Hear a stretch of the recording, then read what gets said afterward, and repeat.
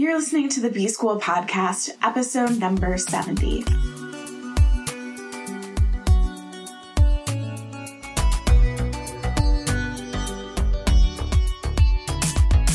Welcome to the B-School Podcast. I'm your host, Taylor Elise Morrison, and I'm sharing my journey of learning, unlearning, and growth in the hopes that you can do the same.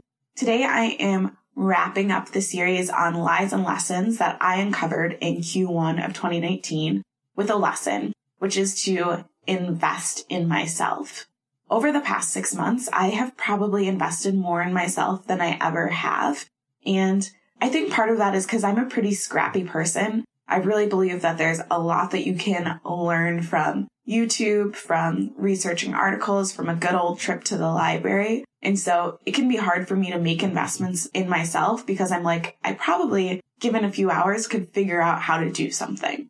What I've started to realize is while yes, I totally can figure out how to do something, it's not always the best use of my time. So one big example that I've mentioned before is having a podcast editor. Could I sit here and edit this podcast? Yes. Does it sound better when my editor does it? Yes. Do I have more time to do other things when I have an editor? Yes. So that's a big place where I have made an investment in myself, but also I see it coming up in much smaller ways.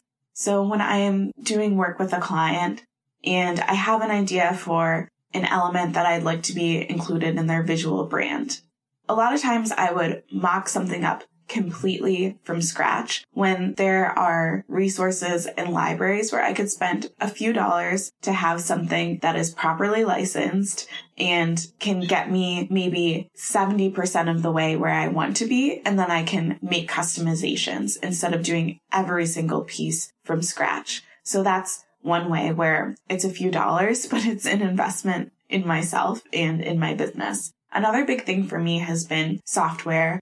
I'm definitely a person who thinks in terms of systems and operations. And so getting better at making use of the softwares that I've already invested in, as well as finding some other pieces to add to my workflow so that, again, I can do minimal work for the maximum amount of impact. And if talking more about systems and processes is something that you're interested in, maybe DM me on Instagram or shoot me an email because I definitely can go really deep on what I use and what my workflows look like, but I don't know if that's something that interests you. So if it is, let me know. But yeah, making better use of my software and also finding other ones to integrate. Another big piece is just rethinking how I invest my time and investing more time in me and also in my relationship with my partner. I have a great husband and we as Enneagram 3s and 5s can spend a lot of time working and researching and doing things. So making sure that we find time where it's just us to be a couple and not do that through the lens of working and being like, hey babe, what do you think about this thing that I'm working on or building? So it's meant saying no to things that maybe I would have done in the past because it feels like I'm supposed to, or it's a cool opportunity for me to go to, and saying, you know what, I would rather be at home.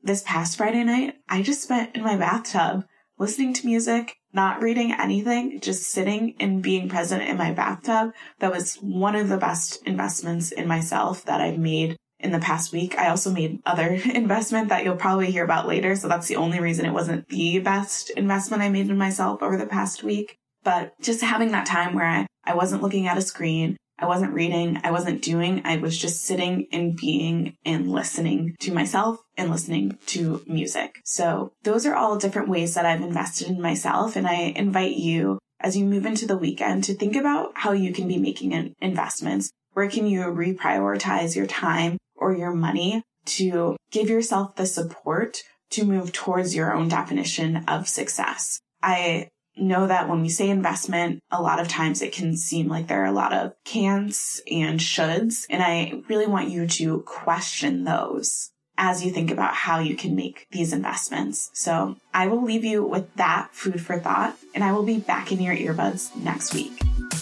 Thanks to Andres Rodriguez for the intro and outro music. You can keep in touch with me on Instagram at Taylor Elise Morrison. Elise is ELYSE. And check out the resources on my website at taylorelise.com.